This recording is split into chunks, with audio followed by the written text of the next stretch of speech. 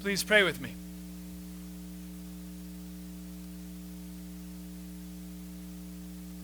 Lord, we thank you that we come this morning to be reminded of your faithfulness to us and to your purposes. Thank you that we come for hope, and that is a hope that does not disappoint, for joy, and joy that is bound up in the truth of things and how the world will one day be. Pray that you would lead us this morning to hope rightly and to rejoice fully in the coming of our King. We pray in your name. Amen. Please be seated.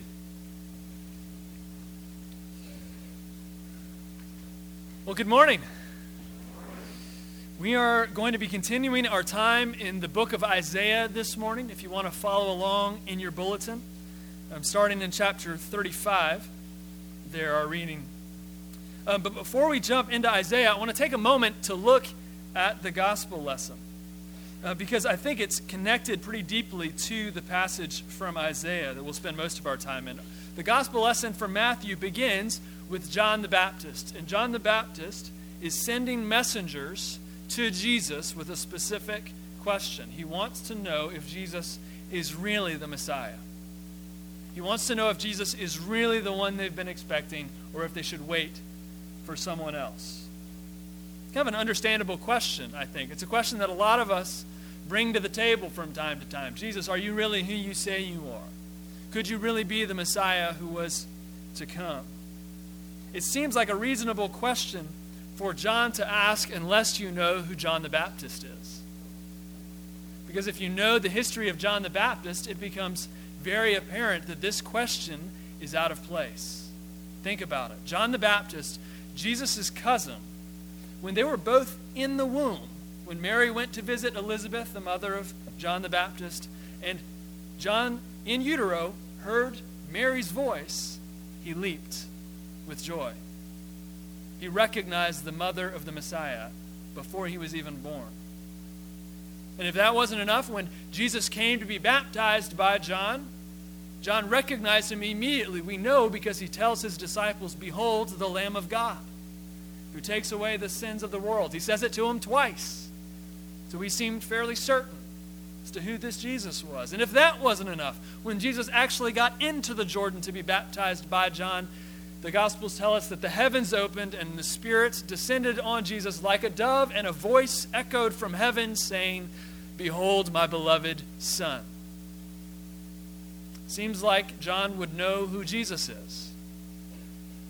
He's the person, if anyone would know, who should know. But this morning, John is asking a question of Jesus. He's asking, are you really who I thought you were, Jesus? Are you really the Messiah? And that begs a question of us, doesn't it? What's changed for John? Why is it that John can go from being completely confident that Jesus is the Messiah to questioning Jesus' identity? What's changed? Well, if you know the story, you know what's changed. John was arrested in the meantime. John sends his messengers from prison, facing what is likely to be his execution. I mean, it will be his execution. He may or may not know it yet. John had been arrested by an adulterous, idolatrous, oppressive king, was likely to be executed for speaking out against that king, and the great Messiah, the great king who was to come and set things right, to bring justice on the oppressed and bring life, or justice on the oppressor and bring life to the oppressed, this Messiah did not seem to be having any effect on John's life. You see the problem? Jesus seemed a far cry from the king that John expected. I mean, even the religious leaders were turning against this Jesus. And so John sends messengers to his cousin to ask, are you really the one? This doesn't seem like the life that I thought we were promised. This looks more like imminent death. For me and Jesus, probably imminent death for you at this point. We were expecting the restored land of Israel, and instead, it seems like we're still in the desert. We're still in the wilderness. So can you really be who we thought you were? And I think that's a question that each of us knows fairly well too, isn't it? Many of us, when we signed up for this Christian thing, we thought that it would make life better for us.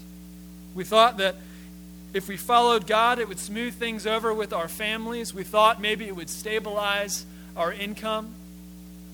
Maybe it would take away that anxiety that's chased us all our lives. When we began to follow Jesus, we thought it would generally just make life easier. But for many of us, I'd say all of us who've been following Jesus for more than a week, we found ourselves in the wilderness again. We found ourselves feeling far from God and far from the fulfillment of His purposes. At least I have. We found ourselves in what feels like the desert and confused as to how we got here. And the question has come up in our own hearts. Where is this abundant life that you promised, Jesus? Where is the fulfillment of your promises? Are you really who we thought you were? Let's turn to our lesson in Isaiah. Isaiah chapter 35. Verse 1. We begin our lesson in Isaiah with the people of Israel, the people of God, and they find themselves in the wilderness, in a dry land in the desert. Now remember, last week we set the stage for Isaiah. Isaiah is a cyclical book. It repeats itself. It tells the same story again and again as the different waves crashing on the beach, all following the same pattern, but each one slightly different. And the story, the pattern we described was fairly obvious. There's judgment for God's people. They've rebelled against Him. They've begun worshiping the gods of the other nations. They've begun oppressing the people of God within their boundaries. So God's judgment would fall on Israel, Isaiah declares, and that judgment would look like the nations conquering them. The nations breaking down the throne of King David, the temple destroyed, the walls of Jerusalem broken apart. This judgment of God would result in desolation, and the people of God carried away into exile, and the land of God left dry, desolate, and underdeveloped. The only people left behind would have been the poor and the lame, the ones who didn't pose any threat to the new conquering government. Everybody else carried off to the horizon. Israel left in total desolation, and that's what verse 1 begins with. It's describing the people of God under judgment unto desolation. Remember, last week we had the image of a stump cut in a field. No sense of life left. This week the image is of an arid wilderness, of a dry land, of a desert.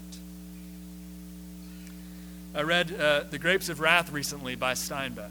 And if you know the book, it takes place in the Dust Bowl in the Great Depression, Oklahoma, as folks are moving, having to sell or give up their property, the family lands, and moving west. And it's because of this great drought that's rolled in by unjust banking systems present over them. And he describes the dryness of the land as everyone travels west like this. He says, every moving thing lifted dust into the air. A walking man lifted a thin layer as high as his waist. A wagon lifted the dust as high as the fence tops. And an automobile boiled a cloud of dust behind it. Now, this land that should have been green with corn and with wheat, that should have been green with vegetable patches, is instead gray and ashen, covered in dust, inescapable dryness, and everyone's leaving because there's no home for them there anymore. There's no life left in Oklahoma. And this is how Isaiah describes Israel after the judgment of God. It's a place inhospitable, joyless, and empty. It's desolate and dry. The exiles are long gone. There is no life for them there. And all the while, the nations around them are doing just fine. The nations that had conquered Israel are thriving. The nations that helped the conquering nations on their way, they're thriving too. It's God's people and God's land that are in desolation, seemingly in desolation alone. That's how this chapter of Isaiah begins. But just like last week, our reading picks up right at the moment that the wave breaks, right at the moment that judgment unto desolation turns to hope. Because here in the wilderness, Isaiah declares, springs forth joy. Joy in the wilderness. Look at verse 1. The wilderness and the dry land shall be glad. The desert shall rejoice and blossom like the crocus. It shall blossom abundantly and rejoice with joy and singing. Joy. That's not exactly what the dry wilderness communicates, is it? Something's changed. Gladness and singing, rejoicing in new life. The wave has broken, and into the wilderness is flowing joy.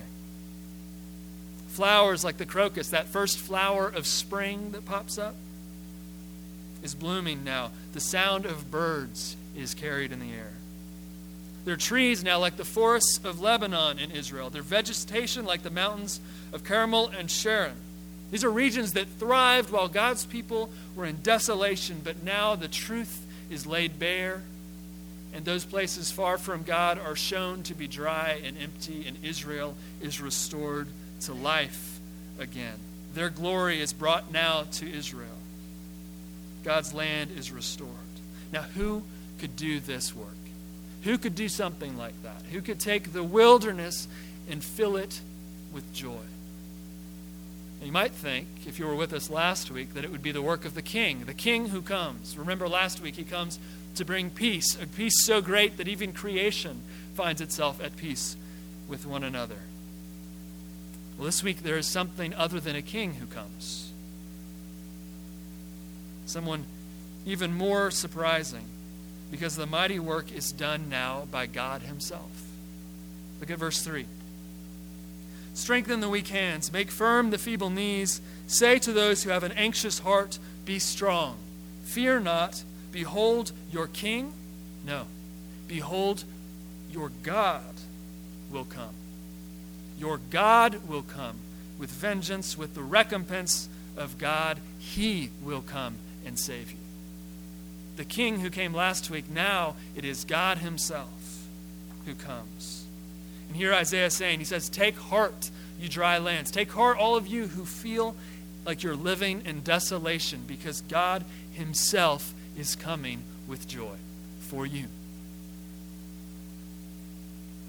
And the coming of God will mean more than just the restoration of the broken, dry land. It will mean the restoration of broken, dried bodies too. Look at verse 5.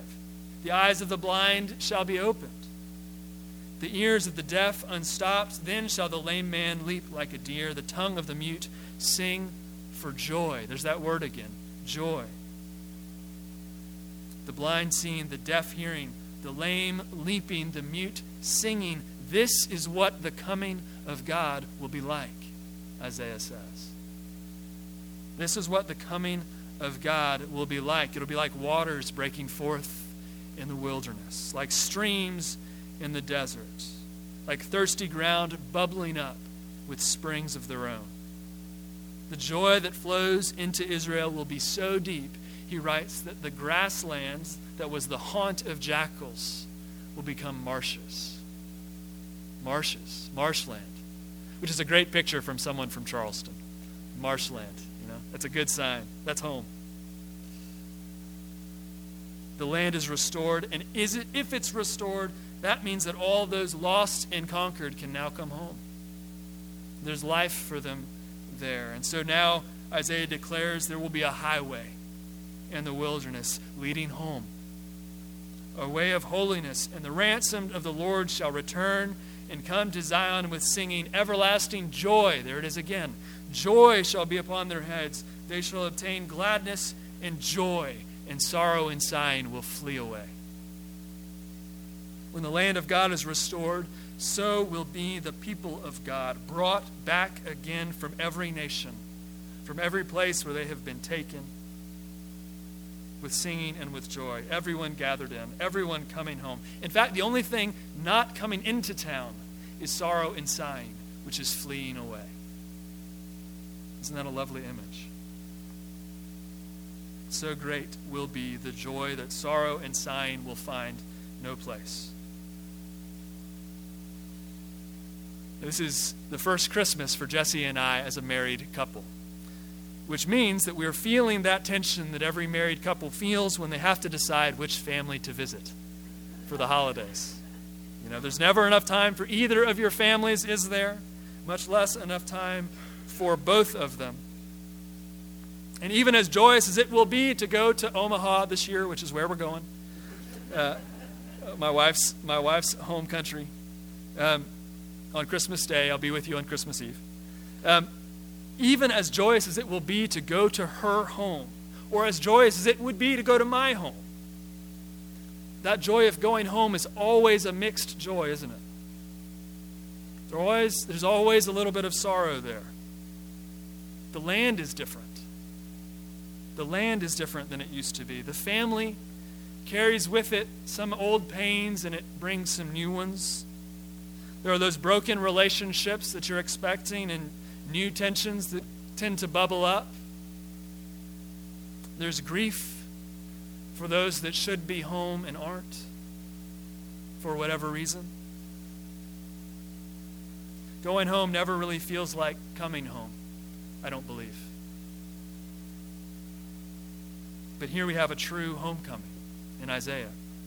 A perfect homecoming. All pain, all sorrow is set aside, all injury is healed. The land itself is made whole, made alive, and God's people are restored to one another in joy. Sorrow and sighing flee away. Healed land, healed bodies, God's people brought home. Can you imagine that? Can you imagine what that would be like? Does it seem too good to be true? John the Baptist looks at the chains on his ankles and says, Jesus, this doesn't look like Isaiah. This doesn't look like the promises. This doesn't look like the abundant life. Jesus, what am I missing? Are you really the one who I thought you were? Well, what does Jesus say? How does he respond? Jesus takes John's messengers aside and says, go and tell John what you see and hear. The blind receive their sight. The lame walk, lepers are cleansed, the deaf hear. The dead are raised, the poor have good news preached to them. Blessed is the one not offended by me. What's he saying? Jesus is saying to John, John, this is what the healing of the land looks like, isn't it? John, isn't this what it's supposed to look like when the coming of the Messiah arrives? Isn't this what it looks like when God himself comes to heal his people? It's happening now, John, even while you're in prison. The kingdom is nevertheless here. Even if you don't feel it, John, even if you don't see it, even if you don't understand it, John, this is the King of all, walking amongst us. This is the Lord of heaven, healing earth. And I think Jesus is speaking the same words to us this morning. Jesus sees the dryness. He sees the brokenness and the grief that we carry. He is no stranger to it. Remember, the Jesus that we first find in a wooden manger is the same Jesus that we will find at the end on the wooden cross. He is no stranger to our desolation. He is no stranger to our wilderness. He knows it well. He knows it well. And yet, he is nevertheless the King. Nevertheless, the Lord who was promised. He does not promise us that our lives will be made easier by his first coming. In fact, he tells his disciples in no uncertain terms, it may well get worse. Remember his call to them, take up your cross and follow me. That is not a promise of an easy road. And yet, when his disciples find themselves in prison like John the Baptist, when they find themselves literally taking up the cross of Jesus to die for their Lord, the disciples find themselves nevertheless with joy. Christians were known for singing in the Colosseum. Now, how can this be so? How can this be so. It is simply because they know what Isaiah declares, what Jesus tells to John. They know that the King has indeed come, that God has indeed walked with us. And that means that every miracle, every sign is but a foretaste of what will come. Every healed body is simply a down payment on the promises of God. These are the first of the spring rains. These are the first of the crocus blossoms. And if he has come once, fulfilling his word in part, that means he will come again to fulfill it completely. Healed lands, healed bodies, God's people gathered home again. Water flowing into a weary land. This is our hope. It's good news. Amen.